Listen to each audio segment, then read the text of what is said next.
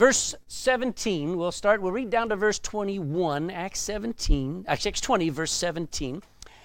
From Miletus, he, Paul, sent to Ephesus and called the elders of the church, and when they were come to him, he said unto them, You know from the first day that I came into Asia, after what manner I have been with you at all seasons. Circle that word manner.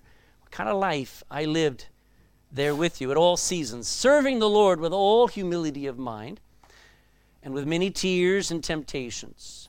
You know, the Christian life is not a lot of happy-clappy. It's a lot of tears and temptations, which befell me by the lying in wait of the Jews, and how I kept back nothing that was profitable unto you, but have showed you, and have taught you publicly, and from house to house, testifying both to the Jews and also to the Greeks, repentance toward God and faith toward our Lord Jesus Christ. Now, Paul is headed back to Jerusalem before he plans to travel to Rome. He has spent years traveling. Now as a new man, he got saved in Acts chapter 9, and he has spent years traveling through modern-day Turkey and all over Greece, telling everyone who would listen that there's a God they don't know. And that God stepped out of heaven and became a man and lived the only perfect life. And then that man allowed sinful men, politicians and religious alike, to mock him and spit on him and to beat him and to whip him until he was unrecognizable. And then they nailed him to a cross and left him to die. But Paul said there was more to that story. He said that man named Jesus of Nazareth rose up again from the grave 3 days later, just as was prophesied throughout the Old Testament.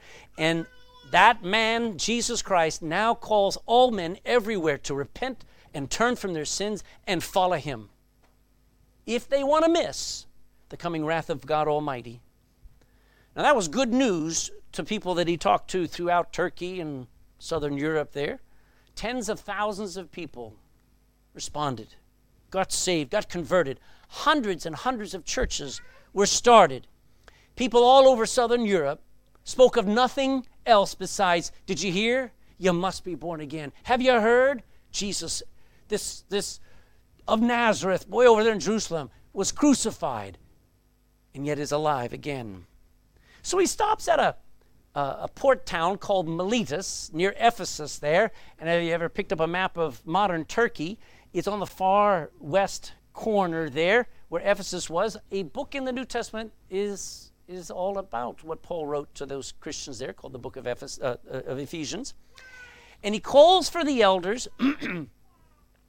the pastors of the house churches in the city of Ephesus, to meet with him. Look again in verse, verse 17. And from Miletus he sent to Ephesus, and he called the elders of the church. And that's where he begins to pour out his heart to pastors. I have to read it again. Listen to him speak. He says, and when they were come to him, he said unto them, you know me. This wasn't hidden. This is not a two-tier, my life and your life. I've lived among you. You've seen me. You've known from the very first day that I came into Asia, after what manner I have been with you at all seasons, serving the Lord with all humility of mind. You know where humility matters most? In how you think. See, how you see people and what you think of people, that's where humility is really evident. With all humility of mind, with many tears and temptations which befell me by the lying in wait of the Jews. Paul reminds him of his example of life. He says, you know what I've been? I've been a living example. I like YouTube. It's kind of cute. There's nothing you can't find on YouTube. You want to find out how to take off a lug nut on the wheel on your car? Type in how to take off a lug nut on the wheel of your car. There's 4,700 YouTubes about it. But a YouTube is two-dimensional. A book is two-dimensional. I need somebody to show me. I need an example of what does this life that Paul is talking about look like? And Paul lived that life in front of them. He said, I've lived an open and a well-known life. I have no skeletons in my closet. I have no dark, secret sins, no facade that I keep up. I just live a consistent servant life. serving first the Lord Jesus and everybody I meet. But he mentions in verse 20, he says there's a fourth life focus, and that's teaching. Verse 20, he says, how I kept back nothing that was profitable unto you, but have showed you and have taught you publicly and from house to house, testifying both to the Jews and also to the Greeks repentance toward God and faith toward our Lord Jesus Christ. Now, what's he doing? Why is he going through all of this with them? Because he expects them now to carry on the work. He has spent 3 years just in this one church, and he never spent 3 years anywhere. He would always spend maybe 6 months, and then he would move on. There was one town he was in. It was called Thessalonica. He spent 3 weeks there. And a church was started, and 2 letters in the New Testament were written to them, the church of Thessalonians. But here he spent 3 years with them, and he's telling them, guys, this is the last time I'll see you. Carry on. Do the ministry. But you had me as your example. You've seen me. You know what I said. Now keep it up. Keep doing it. Stay only with the Bible. Don't go with all the wind of new doctrines that constantly catch people's fancy, because there are wolves circling. Paul says, I've watched you and I've protected you, I've taught you, but now I'm leaving, and now wolves want in. So this morning, let's listen to Paul as he describes how these pastors are supposed to feed people with the absolute truths of just the Bible. Did you know this Bible is all we need? I love science. I have 24 science books. Most of them are about 2 inches thick, dealing with biology, universe, dealing with all kinds of different astronomy, all different kinds of science. I love science. I learn a lot from science. But the one book I need is here in our hands. It's the Bible. And Paul, when you have a pastor, Paul is saying, make sure that that's what you use. Don't worry about all the things that everybody's talking about of the day and all the politics and all the social justice things. Stick with the Bible. Because most churches, if you go into most churches today, it is a sugar sweet candy thought you're going to get. You're not going to get the Bible. What we need is thus saith the Lord. So Paul picks up there in verse 20 now. And Paul describes his teaching life. I've read it a couple of times now, but I want you to see Paul's teaching life in verse 20. How I kept back nothing that was profitable unto you, but I have showed you and have taught you publicly and from house to house. Do you know teaching's not the most popular job? You don't make a lot of money teaching. It's not a money-making career normally, but it's what God called Paul to do.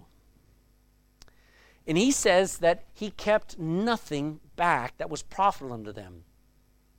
Paul says, I gave you everything I had and everything I knew. I never hesitated to say what the Bible said when it was needed to be said. I never held anything back that was important for you to know and to believe. He's not like the used car salesman. You go looking for a car at a used car slot. They are not going to tell you everything, are they? That's what we say they hold some stuff back. And that was not Paul. He's not like some doctors who won't tell you straight up what's wrong with you. I don't want I like doctors to be compassionate. But I don't want a doctor who won't tell me straight up what's wrong, amen? I want to know what's wrong with me. Paul never worried about whether people liked what he taught. He never gave them anything. He just gave them everything that would benefit them. You know, I've had a steak dinner with mashed potatoes. Oh, boy. And Brussels sprouts. Now, I love Brussels sprouts now. But a long time ago, the way my mom used to make them, they were the worst thing ever imagined. And I told my wife when we got married, she says, do you like Brussels sprouts? And I went, no. And she said, well, what if I fix them? I'll eat them. I won't like them. Here's the truth. You know, great, nice, big, thick steak dinner, mashed potatoes or chunky potatoes, whatever you want. And sometimes in come the Brussels sprouts. Why would mom not hold back the Brussels sprouts? They're good for you, amen? And why would the pastor not skip over some things in the Bible that are hard to be understood, that are hard to take, because they're good for you, amen? Paul says, I didn't hold back. I gave you what was necessary, what was right for you to grow and to mature and to be right with God, to get saved, to fear God, and to love God. He never shunned to declare the whole counsel of God even. Look down to verse 27. Acts 20:27, for I have not shunned. I wasn't cautious. I have not shunned to declare unto you all the counsel of God. That's a lot of counsel. That's a lot of wisdom. The whole Bible from Genesis to Revelation, all the Old Testament books and the New Testament. I know some people who say, I don't like the Old Testament. Get into it. That's the Brussels sprouts, amen? You'll learn to love it because that's all Jesus quoted from. That's all he taught from. I love the New Testament. It's like turning the light on in a dark room. But I need the Old Testament. I need the understanding of the background of all of these great truths that are in the New Testament. If you go to a church that only talks to you about loving one another, if you go to a church where it's all just be nice and be kind, you're missing 99.999% of the whole meal that God gave us in the Bible. That means preaching on hell, telling people they've got to be born again. This is not something you can just play with. Your soul is in the balance. He goes on and he says, I've showed you. Didn't just talk about things, but I showed what a Christian looks like, what a Christian acts like, what they feel like, what they live like. Paul lived the truths that he preached and he taught. And wouldn't you expect that of a pastor? Why would you want a pastor who, or a Sunday school teacher that told people what to do, but they themselves wouldn't do it? You imagine a Sunday school teacher sitting down and smoking a cigarette. Now, don't you ever smoke. That doesn't go very far, does it?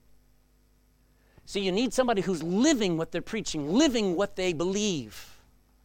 He says, I've showed you. I remember as a kid, I do quite remember times where my mom was very frustrated with me. There were a lot of times she was very frustrated, but there was one of them where she would say, you're not going out to play. I know you just come home from school. You're cleaning your room. Now, I was just coming home from first class, and I'm supposed to clean up my room, so I would go and I'd sit in there, and I'd kind of just shove stuff around, and my mom would have to come in, and guess what she would do? She would have to show me how to clean my room. And time after time, she would get down on her knees and pick up the toys, put them in the boxes, put them under the bed. And I said, oh, that's what that's for. And she showed me. And we need that.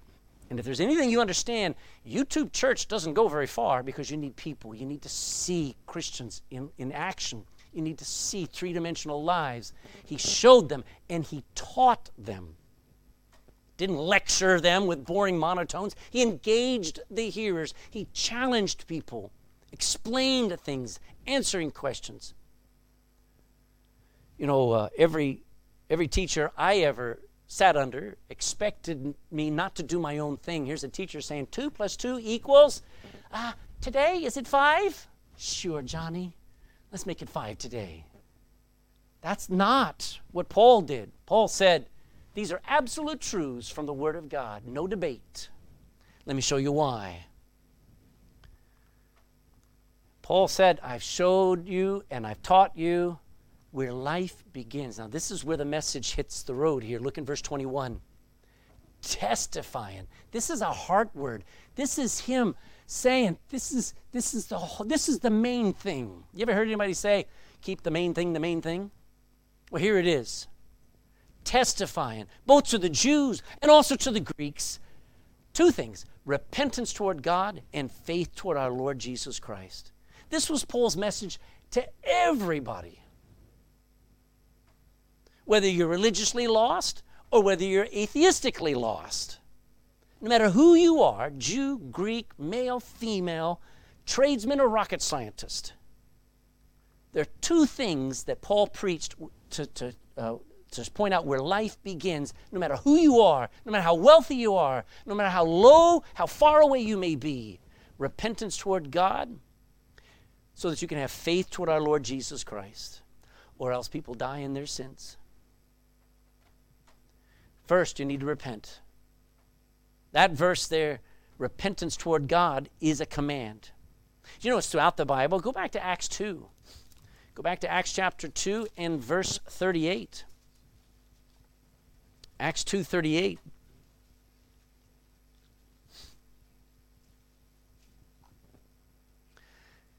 In Acts 2:38, then Peter said unto them, what's the word?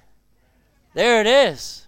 Repent, and then be baptized, every one of you, in the name of Jesus Christ, for the remission of sins, and ye shall receive the gift of the Holy Ghost. That's on the day of Pentecost. Go to chapter 3 and verse 19. 3:19. Here's Peter preaching again. What's the first word? Repent, Aiden. Yeah. Repent ye therefore and be converted. Somebody says, don't try and convert me. God wants to. I can't convert you. But you can be converted through repentance and be converted that your sins may be blotted out when the times of refreshing shall come from the presence of the Lord.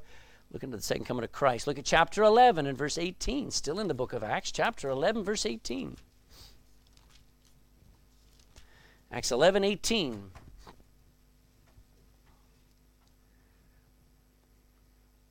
They're all excited because a bunch of Gentiles were getting saved. The Jews had never conceived that Gentiles would ever want to know the God of Abraham, Isaac, and Jacob. Acts 11:18, when they heard these things, they held their peace. They stopped arguing, and they glorified God, saying that God also to the Gentiles hath granted repentance unto life. Chapter 17. Acts chapter 17 and verse 30. Acts 17, verse 30. Acts 17 and verse 30. The times of this ignorance God winked at, but now commandeth all men everywhere to what? Do you know why most people are hard? Why they're stubborn still? Why they never change? Do you know the foundation, the soil of change? It's not the source of change. It is the soil of change. The reason why most people, they come into church and it's like a revolving door. They sit there and they may have the hardest preaching, the strongest preaching, but they resist the command to humble themselves and to go, you win. That book is right. I'm wrong. God, you're right. Repentance is missing, and yet it is the most important attitude. You have two people and they can't get along. Somebody's got to say, sorry, if not both of them, amen? Until that moment, you ever made somebody, now shake hands, and there's no change of heart because there's no repentance. God commands every man, everywhere, to repent. And back to chapter 20 now, in verse 21. Acts 20:21, testifying both to the Jews and also to the Greeks, repentance toward God. That's where it starts. He told pagan Gentiles to repent, and he told ultra-religious, zealous Jews that they needed to repent towards God too. John the Baptist had been doing that for years, well, almost a year, preaching and commanding Israel to repent. Look at chapter 26, still in your Bible, Acts chapter 26 and verse 19.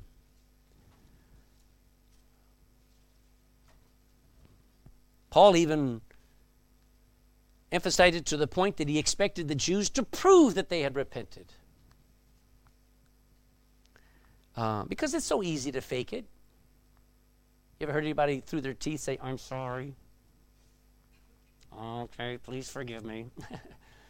Now, you can say the words, but look at verse 19, 26:19. Whereupon, O King Agrippa, I was not disobedient unto the heavenly vision, but showed first unto them after he got saved at Damascus and at Jerusalem and throughout all the coasts of Judea, and then to the Gentiles. Now watch this. This is Paul talking about when he got saved, he went around and he told everybody how to get saved, and he said that they should repent and turn to God and do works meet, fitting, appropriate for repentance. We need to be able to see that you mean business with God. So what does it mean to repent? It's an attitude of sorrow about your own sin. It's grief and being ashamed. And listen, folks, we'll never have a revival, and we will not have our families held together like they need until grown men learn how to repent. Because what that young man in our home and what those young daughters pick up from our attitude is far worse than our words. And if they can sense that daddy's a humble man, mommy knows how to be sorry and knows how to walk with God and how to keep soft heart and be meek and quiet, that will transform a home. It means to have an attitude of sorrow about your own sin. It is a surrender to the rightness of God, where you realize, God, I never realized I was fighting you. I thought I was just fighting my wife. When you repent, you're turning your back on sin. Now, you're not stopping sinning. I mean, nobody can just switch off sin, switch off attitudes. But you can turn your back on it and says, I don't want to anymore. I can't seem to stop, but I want to stop. I want to be free. The Bible says, turn from your wicked ways and turn to God. Repentance toward God. That's where you begin. And it's pretty hard. But because pride. But that next part is the clincher.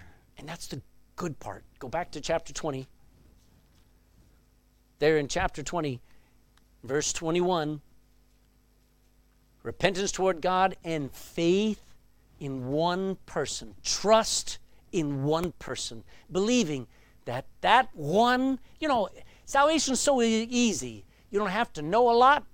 You don't have to understand a lot. You just need to know one person. His name's Jesus Christ. Amen? You understand, if you can just focus and understand who he was, why he came, you're in. So, I don't understand about the Old Testament. I don't understand about the Red Sea. I don't understand about Egypt. I don't understand about the apocalypse. None of that matters. What matters is what Jesus did for you. And faith toward our Lord Jesus Christ is what saves. Don't waste your breath on Mary. Don't cry out to an angel. Don't look to Mother Teresa. The only faith that saves is a desperate cry to the name of Jesus Christ. It's the most powerful name in the universe. Do you know what happens when somebody hears the gospel and believes it?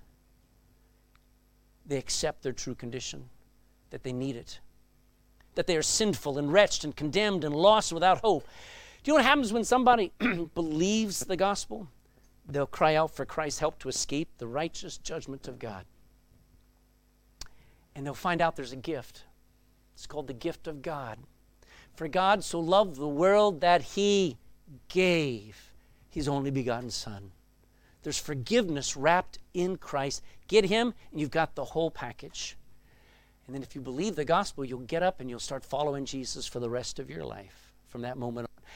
How could there be anything greater to preach? How could there be a better life to live than a follower of Jesus Christ? That one person you're focusing. What is our main focus here? I'm glad you're here, and I want to be a blessing to you. I'm glad you want to be a blessing to one another. But the reason why we came is Jesus Christ. That we would get so spiritually fed and charged up that all week long we would honor him with our words, with our life, with our thoughts, with our actions. Jesus is the center of everything now. And that becomes, move on to verse 22. And now, behold, I go bound in the Spirit unto Jerusalem, not knowing the things that shall befall me there. That's a unique statement. He says, I don't know what's going to happen. Verse 23, save, except this, that the Holy Ghost witnesseth in every city, every place that he's gone, somebody's been telling him that bonds and afflictions are going to stick to me, are going to abide me. But none of these things move me. Neither count I my life dear unto myself, so that I might finish my course with joy. And the ministry which I have received of the Lord Jesus, to testify the gospel of the grace of God. And now behold, I know that ye all among whom I have gone, preaching the kingdom of God, shall see my face no more. Wherefore I take you to record this day that I am pure from the blood of all men. For I have not shunned to declare unto you all the counsel of God. Now, from the moment that Paul got saved, he had a brand new purpose, didn't he? Before he got converted, you know what he was? He was a hunter-killer. He was a religious zealot that saw all other religions, all other people groups, anybody other opinions out there as somebody who's worthy of being persecuted and tormented and afflicted and punished and even murdered. Then he met Jesus. Wow, that changed. And Jesus says, you know what? I want you to go into the very people you had hunted and hurt. I want you to go love them. And then I want you to go to everybody you can meet and tell them that I want them. And they can be saved just like you. You'll be my example of how good I am to sinners. He had a new purpose in life. He had a calling. And you know what? If you've been saved, you do too. And he was bound to that calling. Look at verse 22 again. He says, now behold, I go bound in the Spirit. The Bible says that if you're saved, you're led of the Spirit, which means this: the Holy Spirit is another voice inside you. We know what our conscience is like, but we probably haven't heard our conscience in years because we burn it out. We don't have conscience about what we say when we're in an argument anymore. We don't have a conscience about what we watch on TV anymore. We don't have a conscience about what we allow ourselves to do. Then the Holy Spirit comes in, and he's a voice. And he says, Ledbetter, don't go that far. Stop right there. And the Bible says, as many as are led of the Spirit of God, they are the sons of God. You are led by the Spirit of God, but very few Christians are bound to that. They're not driven to do the will of God. Bound means committed, tied, glued to, stuck in, heavily motivated by the will of God itself. If you ever want to know what it's like being a pastor, let me tell you, it's this. You don't do anything because of the buzz, because often there's not much buzz back. You do it because you're called to do it. Amen? Can you imagine a first-year medical student getting to work in a hospital and in the A&E and somebody being brought out of a car wreck, and they're basically in pieces, and they're excited. They're going, I get to apply what I learned to this situation. And then they watch that broken body begin to heal and come back to life again and be able to go home after a few weeks or months or whatever. And they get excited.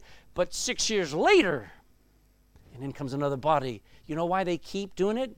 Because that's their life. That's what they feel like they're supposed to do. And the buzz is gone, but they're there because those people need them. Amen? And Paul says, I get to do ministry, but my joy is the call. I know what God asked me to do, and I love it, and I'm bound to it. You know, this woman here, her name is Geraldine Byrne-Nason. She's the Irish ambassador to the United Nations. Now, I give you one guess what her job is, okay? Only one guess. She's an ambassador for Ireland. Her job is to represent the Irish government, not her own opinions, right? She's not supposed to go in there and say, well, I think, or I would like, no. She's supposed to say, our government expects this. That's what she's supposed to do, right, ambassador? That's what you expect. She must represent her calling, and so must Christians, especially pastors. Elders in a church are supposed to represent our King. And it cost him. He says, none of these things move me. They don't discourage me. They don't cause me to hesitate and to quit. None of these things, physical chains, imprisonments, persecutions, afflictions. You know what an affliction is? That's health problems. That's financial problems. That's disasters in his life. Even being abandoned. Paul was abandoned by countless number of people that he had counted friends. He says, that won't move me. It's not going to stop me. None of those things will move me off course, Paul says, because he had one big goal: to finish with joy. Did you notice that? Look there in verse 24 again. None of these things move me, neither I count I my life dear to myself. I don't care if I lose my life so that I might finish my course like a runner. I just want to finish my course with joy. And thank God that people want to finish. I read of a man, and I'm sorry I didn't bring it. I just thought about it, but it's a great illustration. Back in the 1980s, there was an Olympics, and a young man was in a race there, and he pulled a hamstring. Some other runner came along. I wish I had the information, but another runner tripped him by accident. It was accident, whatever, and he nearly tumbled, but one of his legs, maybe the right back calf, sprang, and he pulled a hamstring, and he was in agony, and he fell to the ground. But then he pushed himself up, and all the other runners passed the finish line. And he got up, and as he started to run again, the coach there got up and said, no, get down, the stretcher's coming. And the guys came, tried to put on the stretcher. He says, no, I've got to finish, he said. And as he hobbled along, and men were alongside saying, let me help you, he said, no. His father, who was way up in the stand, climbed over everybody, came down, and got there. And as they tried to stop him, he says, I'm his dad. And he got down there and put his arm around his son and helped him finish that race. And it went down in history as a moment in Olympic history as a finisher. And you got to sit in awe. We need that again. We got so many quitters. We got people who start well and they don't want to finish. And even those who finish sour. They finish bitter. Married 62 years to the same woman, unfortunately. What? We need a generation to show this generation. We need a generation of Christians who want to finish with joy. They want to be at the end of their life and say, woo, it was worth it. It was worth it all. Paul says, I just want to finish what God called me to do with joy. Did you notice verse 24? He goes on and he says, I've got this ministry which I've received, Lord Jesus, to testify, to tell everyone the gospel of the grace of God. Aren't you glad it doesn't say the gospel of the expectations of God? That'd be rough, amen? That's not good news. What does God expect? Perfection. I'm doomed.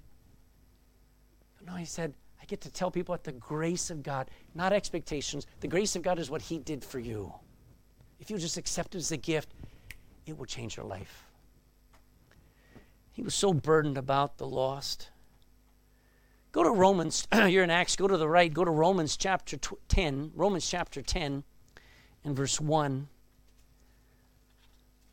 Paul went everywhere, started with his own people, the Jewish people, and he preached to people who'd never heard about the kingdom of God that would never end. He told them how to get saved and how to get into that kingdom. Chapter 10, but listen to him as he talks about his own people. Romans 10:1 says, Brethren, my heart's desire in prayer to God for Israel is that they might be what? I want my people saved. For I bear them record that they have a zeal of God. Oh, they're religious, but not according to knowledge. Oh, they being ignorant of God's righteousness, going about to establish their own righteousness. Oh, they think they're so good.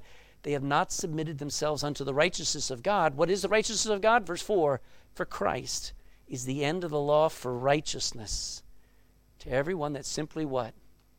Isn't that awesome? Paul says, I get to tell people, all you got to do, man, if you just humble yourself and cry out to him and believe that he'll save you, he will. Then he gives a serious warning, verse 28. As we go in verse by verse, you say, what are you doing, Pastor? I'm just going verse by verse through here, getting down to the end of the chapter. Take heed, therefore, he's talking to the elders now, to the leaders of the churches. Take the heed, therefore, unto yourselves and to all the flock over the which the Holy Ghost hath made you overseers, to feed the church of God, which he hath purchased with his own blood. Down there in verse 28, Paul's telling them they've got to do what he's been doing. You cannot change the ministry, Paul's telling them. Just continue what I've been doing. Take heed. Be determined to feed the church of God. These are God's people. The people who gather here, I don't know if you're saved or lost, but God thinks you're infinitely of value. Now, being a church member, being in a church building doesn't make you a Christian. But I came here to feed those who are following Jesus. And if you're a visitor, you're welcome. Let me tell you, why don't you get in? Why don't you get all the way in and say, I'm just going to start following Jesus because this is what it's all about. I'm not called to entertain. I'm not called to make people happy or comfortable, but to feed, whether it's a few or many. But you know, we don't tell good jokes as pastors. We just tell good truths. Remember who the church actually belongs to. Did you notice that in verse 28? Take heed therefore unto yourselves and to all the flock over the which the Holy Ghost has made you overseers. We'll talk about that word in a minute. To feed the church of God, which he hath purchased with his own blood. They're not your people, he's saying. You're not my people. You're God's people. You're purchased. You're bought with a price, Paul says later on in 1 Corinthians. Every believer who's been born again has discovered they were personally purchased. They were hand paid for at his own expense by the blood of Jesus Christ, paid in full. He says, you pastors are overseers. You know what that means? That means you're actually in charge of feeding and protecting your flock. An overseer means you watch out for them. Can you imagine a foreman on the job, and he's got all this equipment, got people coming in, and he doesn't watch out and say, stand behind that line, operate that machine according to this instruction here, stay back from over there, that thing gets hot. That's an overseer, amen? And if an overseer is not doing his job, people get hurt, don't they? And Paul says, remember, guys, you are overseers. You're supposed to watch for people and keep them protected. You're supposed to not take advantage of them, but sacrifice your life for them because they belong to God. Today, entire denominations are changing with the wind. When I was in Scotland a week ago, I found out that the Scottish General Assembly, founded by a guy named John Knox, breaking away from the Scottish Church at that time, the Scottish General Assembly just 2 weeks ago voted to allow gay marriages to be performed by their ministers in their churches. And that's the same denomination that fought under John Knox for the right to obey the Bible more than a king or a queen 400 years ago. Now they're fighting the very words of Scripture so they can obey their urges. That's how churches have changed. And Paul's pleading, don't you dare change. Feed them with the Word of God. Stay with the Word of God. Because real pastors, real servants of the Lord will feed the flock. You ever notice I don't psychoanalyze you? I'd be terrified if I did. Real pastors don't entertain. Real pastors put up with the carnality and the complaining and even the backstabbing of people because we love people. If you ever attempt to pastor a class or a church or a flock, you know what you have to be prepared to do? Love them with all their warts. Pastor will help carry people's sorrows, share them as if they were their own, will sacrifice themselves, sacrifice their own money, sacrifice their own health and their time for others. And they'll do it because they believe with all their heart they're doing it as unto the Lord Jesus. So Paul says to those pastors and overseers, be on the lookout. Look in verse 29. For I know this, that after my departing shall grievous wolves enter in among you, not sparing the flock. Get the idea of a wolf. Normally, sheep are smart enough to notice a wolf and to run from it. But here, the grievous wolf is entering in and then devouring amongst them. Verse 30.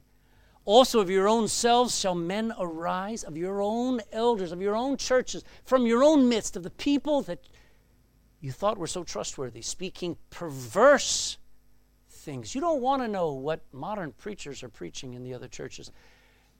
If you want to be very saddened, just YouTube what these guys are bringing up in churches that are filthy, ungodly, and in front of children. Of your own selves shall men arise, speaking perverse things. Why? To draw disciples after them. Let's talk about those grievous wolves for a second there. After Paul leaves, he says there's a group of destroyers of the faith coming in, devouring wolves. I never have a problem with science and with people who teach evolution and all of these things. Those are easy things to answer. Those are easy things to confront. It's the religious liars that come in. And they sound so smooth talking. They sound so right. It would grieve you to know what people are into. You wonder, how am I going to get them out of that stuff? They creep in unawares. They put on a facade acting like they're religious. But they're not there to help anybody. They only want to take advantage of you and to sell a book to you and to get you to give them your money. And they don't spare the flock. They don't care how weak or how fragile the life is. They don't care about the sheep you're protecting. They don't want to feed them. They just want to twist them and turn them away. And it's throughout Christianity, folks. But grievous wolves are one thing, but among Christian men, perverted men are arising and taking power in churches. When I was in Scotland, churches are discos now. Churches are libraries, coffee shops. I must have passed, just in Edinburgh alone, there were 2 mosques that had been Christian churches. Mosques now.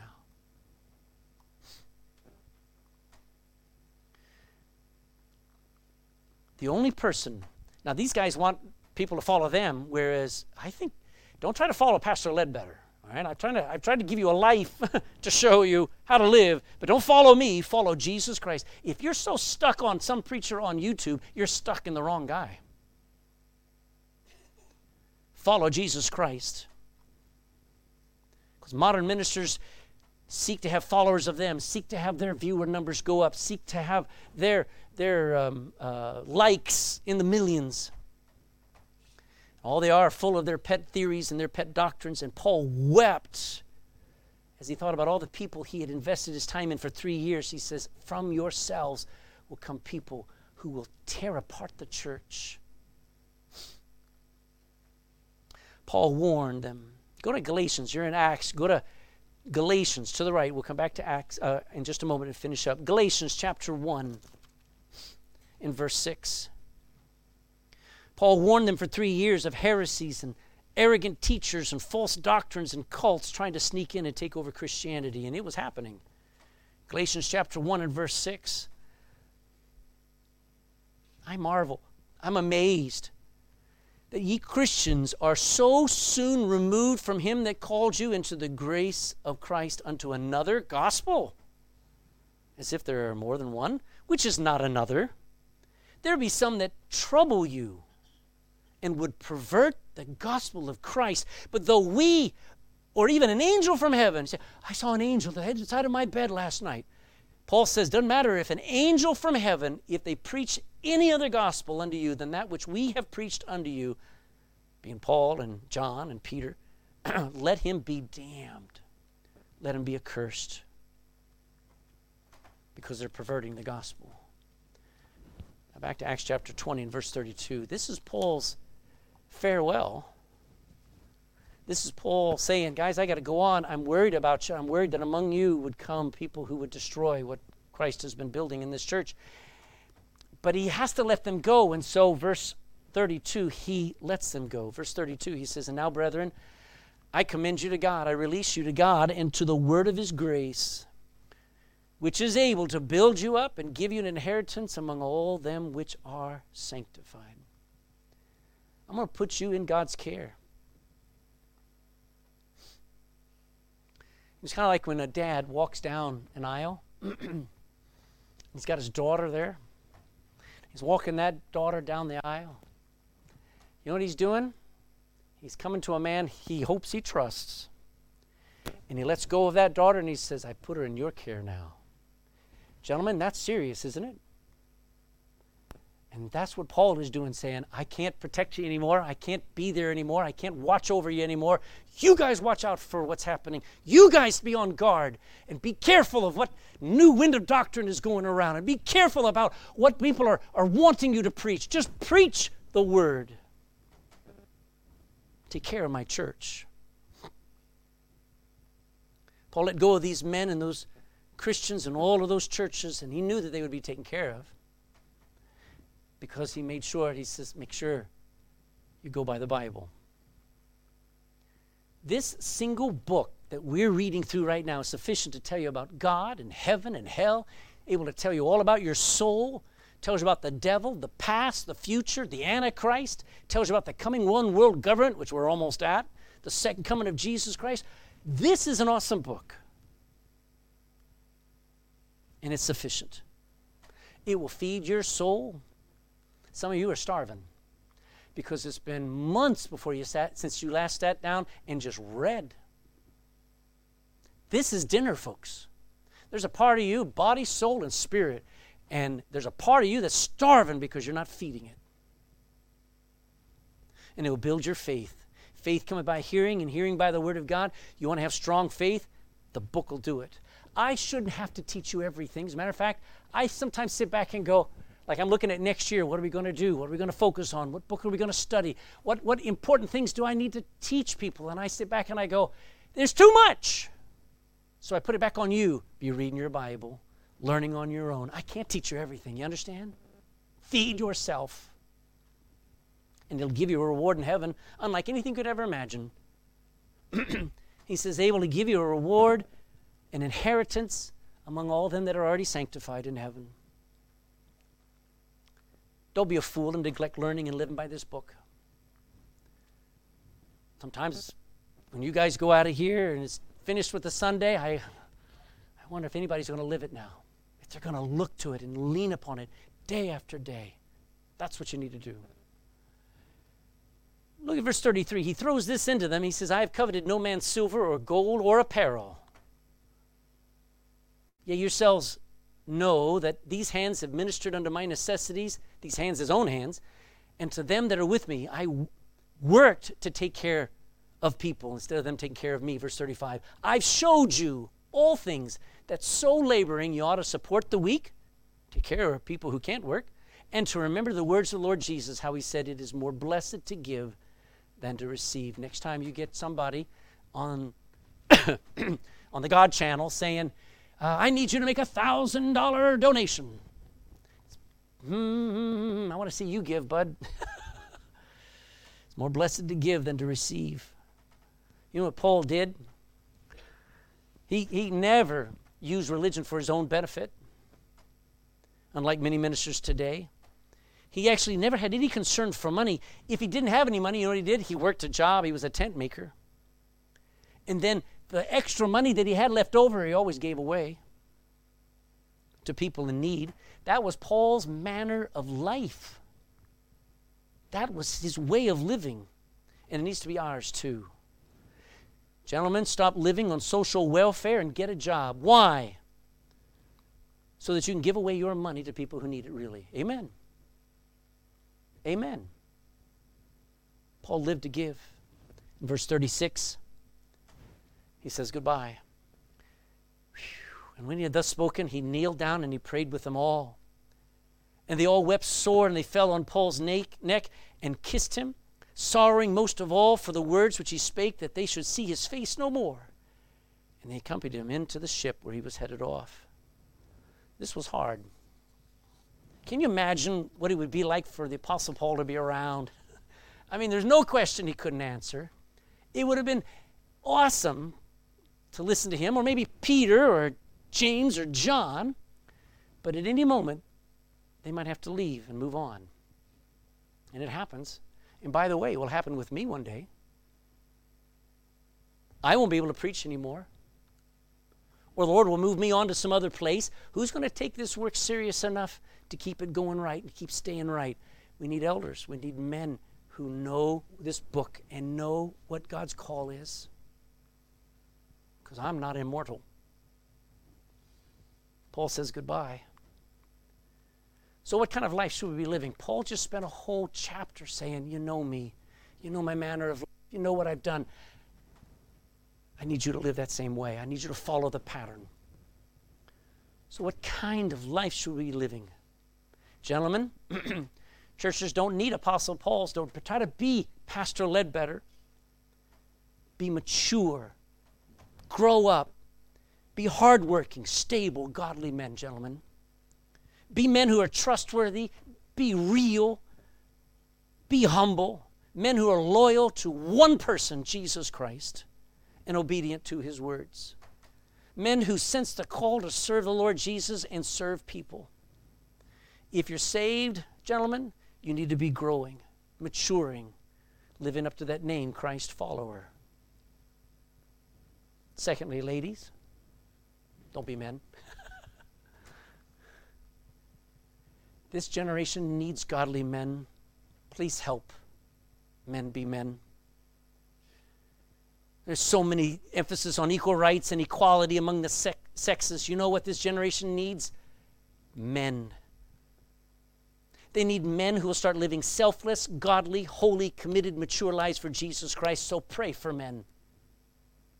We've had at least 2 generations, at least 50 years of de-emphasizing manhood and emphasizing feminism, and the results are men are timid, they're unable to be committed, they're unable to make a decision, they can't raise their voice above a whisper. And yet women can scream and yell and punch your lights out. I think we've got it out of balance. Ladies, pray for men. Pray for the men in this church. Pray for your man. Pray for your husband. Pray for your dad, for your grandfather. Pray for your sons, that they realize it's important for us. There are wolves outside and there are perverts inside that we need to be ready for and can work out and get out and keep things right and pure in home, in a church, and in society. And let me tell you the gospel one more time. I told you the story at the beginning, but let me say it again. The God you do not know has stepped out of heaven and became a man. He lived the only perfect life without any sin at all. And then he allowed sinful men, both politicians and religious people, to mock him and spit on him and to beat him and to whip him until he was unrecognizable. And then they nailed him to a cross and left him to die under the wrath of God. But aren't you glad there's more to that story? Because that man named Jesus of Nazareth rose up again from the grave 3 days later, just as was prophesied throughout the entire Old Testament. And he now calls all men everywhere to repent, turn from their sins, and have faith in him and follow him. If you want to miss the coming wrath of God Almighty and be saved, that's how you do it. You humble yourself in the presence of God. Don't worry about me. Don't worry about anybody else. When we pray in just a moment, why don't you talk to God and say, God, it's hard for me to humble myself, but evidently you can't save a proud man, and I want you to save me. That'll work. Stand with me. Let's bow in prayer.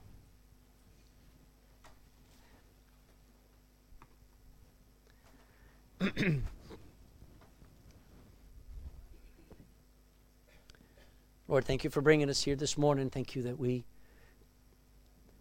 got to hear Paul's heart. Sometimes we go through Scripture, we're looking in Matthew, Mark, Luke, and John, we see Jesus' heart. I think they're the same. I found them to be perfectly in unison, doing the will of God from the heart for others, preaching the same gospel, and giving their lives so that others could hear. But that's not where it's supposed to end. Paul's not supposed to be saying goodbye and it's over. No. Things go on, things grow, things expand. And Europe got the gospel because people took this final farewell as a challenge to follow the pattern. Lord, here we are 2,000 years later. We need to keep following that pattern. Would you bless our hearing today, what we've heard? And I pray more than anything for the men in this church, God. I thank you for every man and woman, young and old. Every person's of value, but a church needs men. Our society needs godly men. I pray that we get some here today. Decide they're going to get saved and they're going to be serious about living for you. And if they are saved, maybe they've been backslid for a little bit too long. I pray that decide, you know what, Lord, I've been too lax, too lazy, too worldly. Help me, Lord, to take it seriously. The wolves are tearing up my family. They're tearing into other believers. Help me, Lord. Help me take it so serious that I get involved in a ministry. I start serving. I start standing for you. And if there's anybody who's not saved, I pray they stay after. Come talk to me. Don't let them go home lost. In Jesus' name, amen. Let's